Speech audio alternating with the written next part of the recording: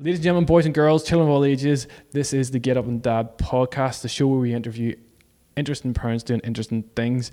That could be anything from a super duper busy tech dad to a busy business mummy blogger. Let's get up and dance!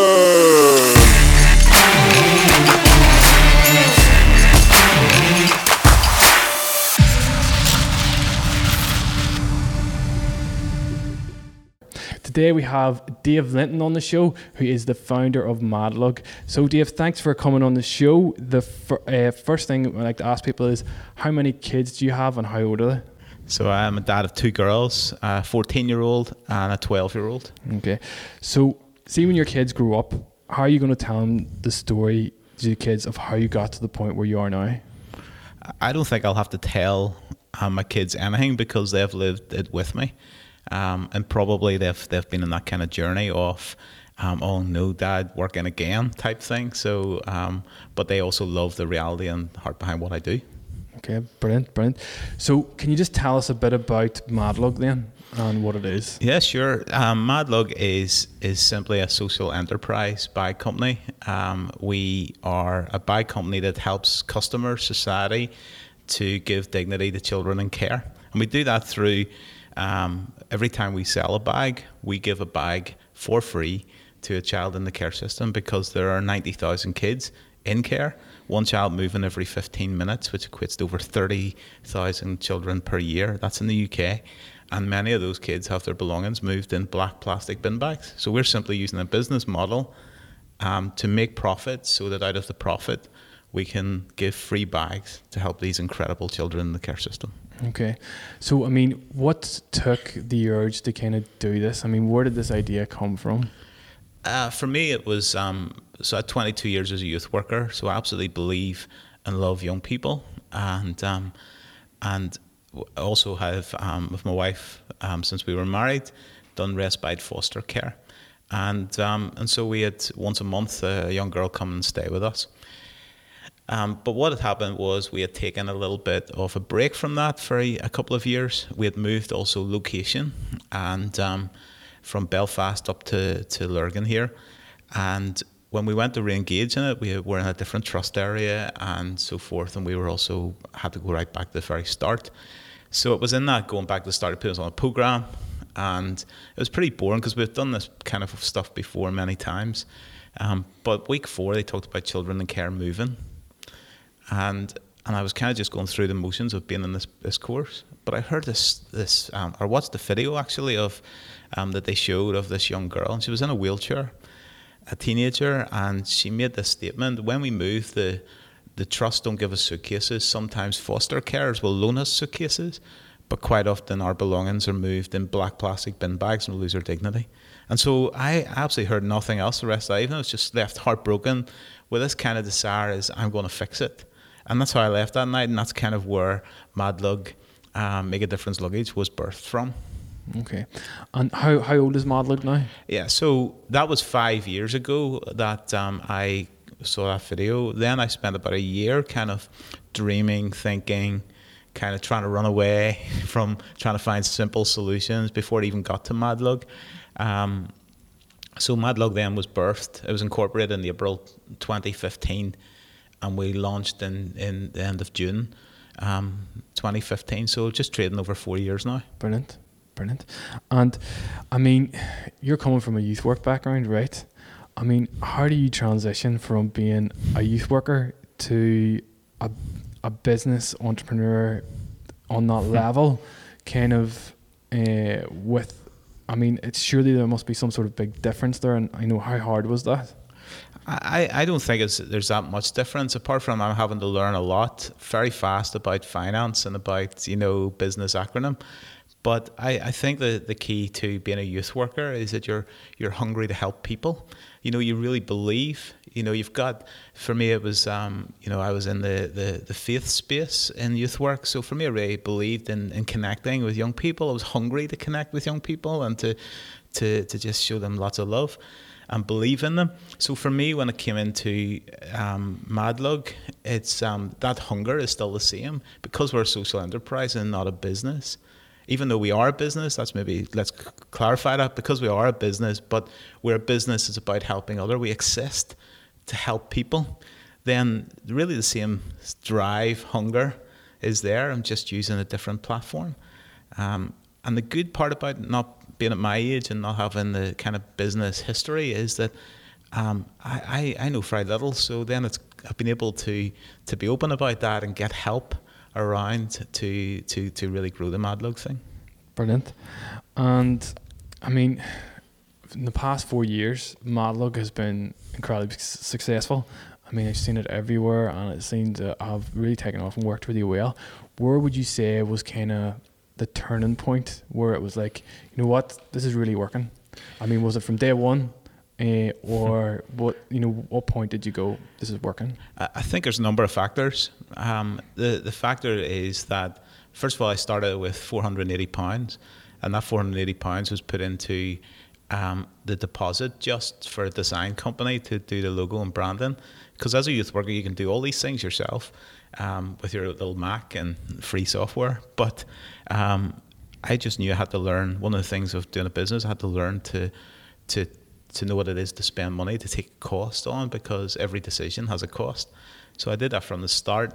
And that was probably the best investment I made, because it made a brand that stood out. So from day one, it's really had a standout factor about it. The other part is that we were first to market in the social enterprise product space in Northern Ireland, and very early first to market in the UK space. So people then started to talk about it. People maybe wanted to do social enterprise using products to make change in so many areas. They then were drawn to the look at what we were doing, to see us. So that gave us kind of a something to aspire to. So that helped the brand organically. Year one, then we got listed as a new radical by The Guardian. That took us that took us from a couple £100 a month sales, running a part-time job, trying to survive, keep the family afloat, be the providing dad, and yet I'm going, every month, how do we do this with a very supportive wife? But so that took us into kind of the next stage. And then the second, that was first year. Second year, we then had the opportunity to do a crowdfunding competition. And we just fell into that. It wasn't like planned or part of a real strategy. And that led to us getting a bit more attention in the UK. I got the opportunity as a result of winning that competition, getting to have breakfast with Richard Branson in London. And then the following year, just last year, we had an influencer who basically shared the story. Again, it was nothing paid or let's intentionally seek out key influencers. It was just this influencer. It connected with us and put out, and that weekend we had over 200,000 visitors. Awesome. And basically sold out in 10 hours every product we had. So that's kind of the growth. I'd like to say that it's been really intentional, and I love being intentional, but we've basically had so much organic. Yeah, I was going to that say, it we've been sounds very chasing organic. what's there. It sounds like it's just kind of grew itself. And Absolutely. it's almost like you've just supported that and Absolutely. pushed it, Absolutely. So, I mean, you're very, very busy, and it sounds like the last 4 years have been pretty crazy, having to move, transition to this. I mean, how do you kind of get that dad work balance as such to be able to run this business and then kind of balance family life as well? What would you say? Any tips or what way would you work that? Yeah, don't follow me. No, I'm just aware that my kids may arrive 20 years from this and go, "I was so wrong, Dad. You weren't that." No, it's for me. It's like, there's a fine line between working all the time and doing something that is helping people. And so, in some ways, there's a learning there for our kids to see now.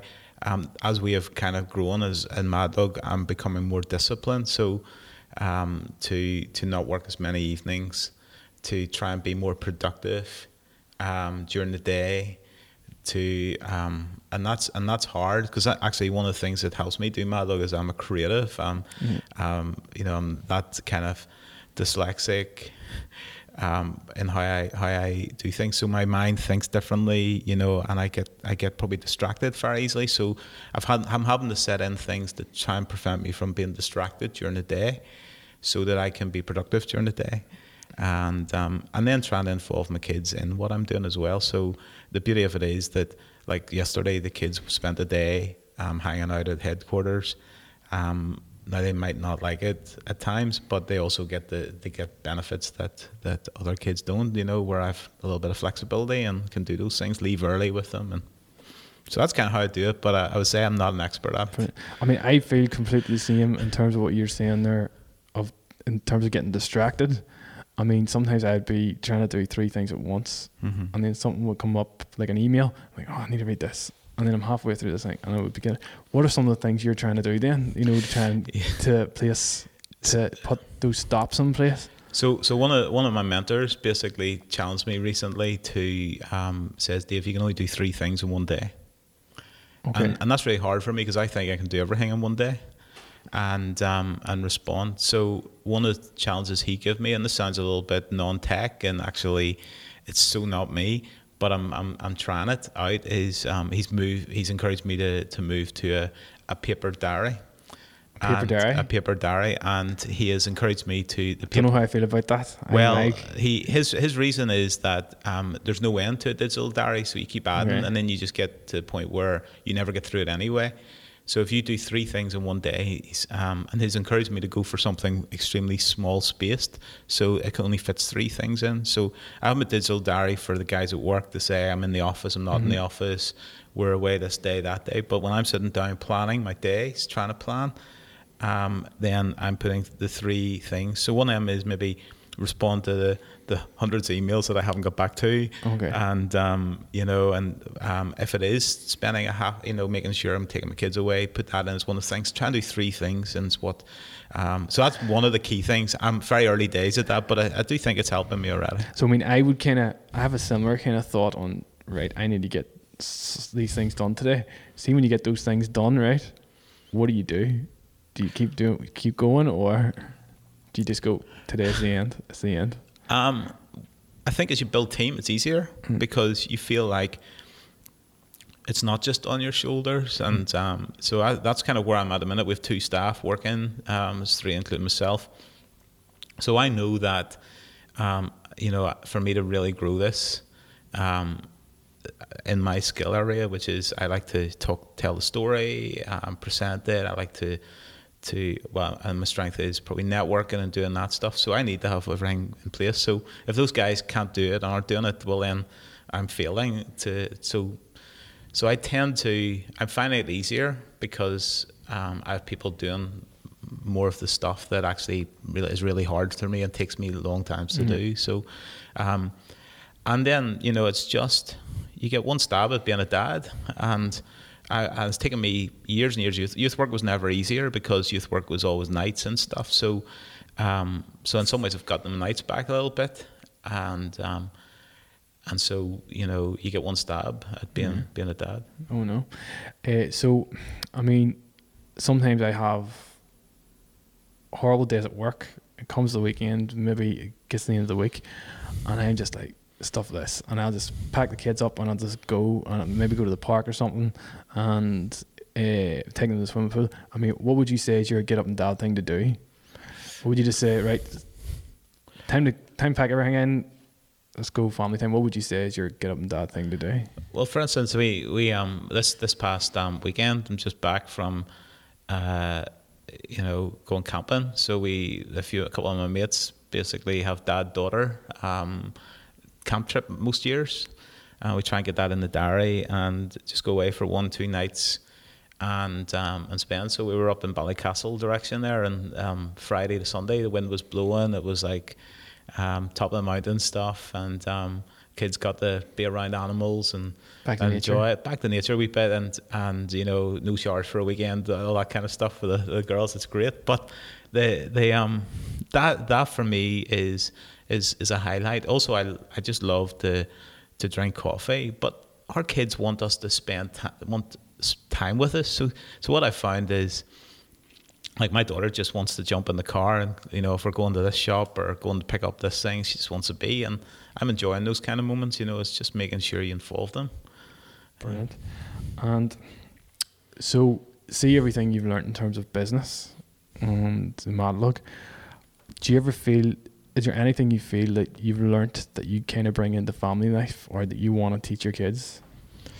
Yeah, I had the opportunity to write a blog or an article for an online magazine last week for Female First, and it was how why it's important to educate your children to make a difference when they're young, and I reflected back on my own kind of upbringing. So my dad passed away when I was 5, so I didn't have that fatherly figure. It's probably the biggest loss in my life, and took me till I was an adult really to get to that place, and that's why I love having kids and being the dad I never knew. But I was starting to reflect on the importance of in that thing. So my heart is, people matter. Look at others. Think outside yourself. How can we really treat people with real value? Stand up for the weak, the vulnerable. It's all about justice, and so I started to reflect on all of that stuff and started to realize the role that my mum had, who kind of bridged that father and mother role, and I kind of wrote in the article about how she had modelled it just by living it and fighting alcoholics who were colleagues, trying to give them second, third, fourth chance, keep them out of getting fired, befriending them, bring them home for dinner at times, integrate them into our family. And that all sticks with me. In fact, I was telling my mum on Sunday when I was speaking to her that, and she was talking about it, I said, I didn't think you would remember that. And it's wee moments that they remember. So when I'm in this Madlug journey, I do not want to, even though sometimes my kids might feel it's taking dad away, I don't want to get through life and not use it as an opportunity to say these people matter. When you're walking past somebody homeless, shake their hand. Treat them with kindness, talk to them, don't be afraid of them, don't look down at them, think about children, care, but find what their thing is, but use the inspiration that we as a family are doing and trying to make a difference in people's lives. Brilliant. And so you've been doing Madlug now for up to 4 years. You've been looking after teenage girls, and what have you found most difficult? I think the times when you're starting something is that we live in a consumer world, and it's like people are judged where they live, what they drive, the things that their kids are involved in, what they wear, all those things, and we're humans, and you wrestle with that place of providing. And yet, when you start something like Madlug, you really sacrifice a lot. It's about just getting bills paid. It's about, struggling to get a holiday or even a break. Doing those kind of things. And I think those are good. Not giving your kids all that stuff at times, because that's just consumeristic. But sometimes the challenge on a dad is it's a short life. You want them, like my daughter loves horse riding. She would love a horse, but you can't provide a horse like many dads can't. Probably even if I, was working a different job, I still couldn't provide a horse because my back garden wouldn't be big enough, So but it's just trying to, that is hard at times, but worth it. I'd rather be doing what I'm doing and be content than with what I have than just striving for more and more and more. Just that for me has been the most difficult probably. Okay.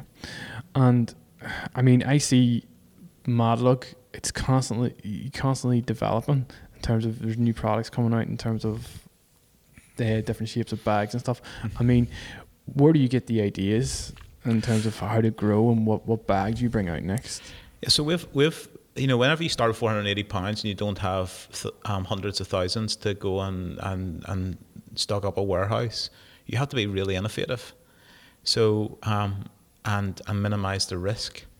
So for me, the thing that I've always been from the start is let's not get too involved in innovative products, because when you look at the market, classic is what's selling. So you can because you can sit down and think somebody wants, this or that, or wants a pocket in every, side of the bag.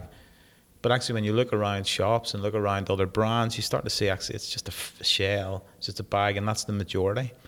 So our kind of model has been stay classic, have quality products. So quality is nearly more important than innovation of product, because that's what people will remember is, oh, that bag lasts me 1, 2, 3, 4 years, and it's in great quality, which is what we hear all the time. It has to look good, but the classic design is already designed. So you can make your own little tweaks to it, but you can't. You don't need to sit down with a blank sheet of paper, and then be innovative in telling the story. So how do we share the story? How do we brand it? How do we? That's kind of where we've put a lot of work in. Now, as we've grown, we then work with partners and manufacturers who have templates or bags and they maybe make suggestions to it, and we tweak them again, and then we can bring out probably more innovative technical bags. But the bag that sells the most is our classic backpack, and it's been around for years, and many brands have used it, and we're using it, and it's still outselling any of our other newer, fancier bags. Great. And so, what would you say is the next big thing for you? The next big thing is we've had a huge increase for the last 4 years, and this maybe sounds a little bit defeatist, but actually what we want to do is have the next 1 to 2 years kind of building a robustness rather than just rapid growth, because then our long term is that we see what we're doing as something global potential, but we don't want to take that until we can impact locally on the giving side, the kids who get it. Because it started off with a giving bag, because black bin bags.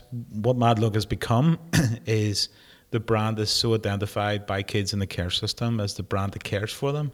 It's now as much as empowering people to wear it and be non-verbal communicators of care. So for that to really make sense, if we went to the States or Australia or to mainland Europe, and really kind of delivering that, it's about people in Berlin wearing it and kids in care in Berlin seeing it, kids in New York seeing it and people in New York wearing it and communicating, because the impact of the bags and so forth is impact. So I think it's robust, the business, really get us to deliver for the next couple of years on what our overheads are, what our costs are, what our and hit our targets, and really build that robustness and strengthen the board of Mad Look as well, so that we can then be prepared to scale it globally whenever it's right.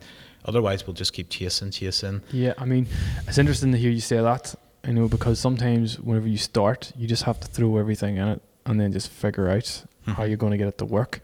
But then you have to try and figure out how to stabilize it so that it works long term. Absolutely. And it's good to hear that you're doing that, in terms of, because me as a business owner as well, I have the same problem sometimes, but we're kind of going from that going up and going down, so trying to go mad and then stabilize again and go mad and go stabilize. So it's good to kind of see that you have the kind of same. The last 4 years has shown us that our product works. Yeah. The last 4 years shows that our brand works, that there's something in it, and so we just need to do it better and make it more robust, make sure our supply chains are stronger, because that's what we've realized in the lack of experiences. We've moved manufacturing a couple of years ago to more local, and we just reached capacity less than a year, and it was then, oops, where do we go? Yeah. And then we had to kind of, it was kind of emergency. Let's get back around the table. Let's get our supply chain right. And so we're just continually always trying to make that robust. How do we do that? And then you're more confident in. Certainly. Yeah, it is. Sometimes it can be so difficult trying to just make it. It's almost like a flow of a timeline to try and make it work. Yeah. You know, and it can be difficult. It's not the natural for me. Yeah. As a creative, I think when I look back at my youth work career, I was 5 years in places. I spent the first 3 years digging foundations, you know, maybe fighting with people that didn't see where you were going, and, you know, and so forth. And you would really go through the pain barrier of that, and you'd pour the foundations. And I was in my element, even though I hated sometimes the conflict that came with that. And then I would start putting a few bricks on the building, and I would get extremely bored, and I would also feel constrained by the there's nowhere for it to go. Mm-hmm. You know, it's done, and then 5 years, I'd move then to another, do it again, feel it where there's either something needs started, something needs fixed, start digging the new foundations, adding it, changing it, and so that's my natural. That's what I do really well, is innovate. Kind of create, always see things that can be better, and I've no fear of taking on the pain barriers of that, and I thrive, a pioneer when I'm creating. So I'm in this kind of stage where it's like I'm leading something that's already been done, and we're trying to make it robust. So the learning for me, the robustness, and this isn't just about creating, have a headquarters, have staff, have this. It's actually me learning how to be robust as an individual, so that whenever we go to the next stage where the creating gun, I can step into that space, understanding, knowing it, and being able to deliver it for a bit longer and not have to leave it. So that's this stage is extremely hard. You know, HR, admin, it's all those kind of things. Management, it's I'm having to just learn how to do that, but loving the challenge of that. Let's get up and dance!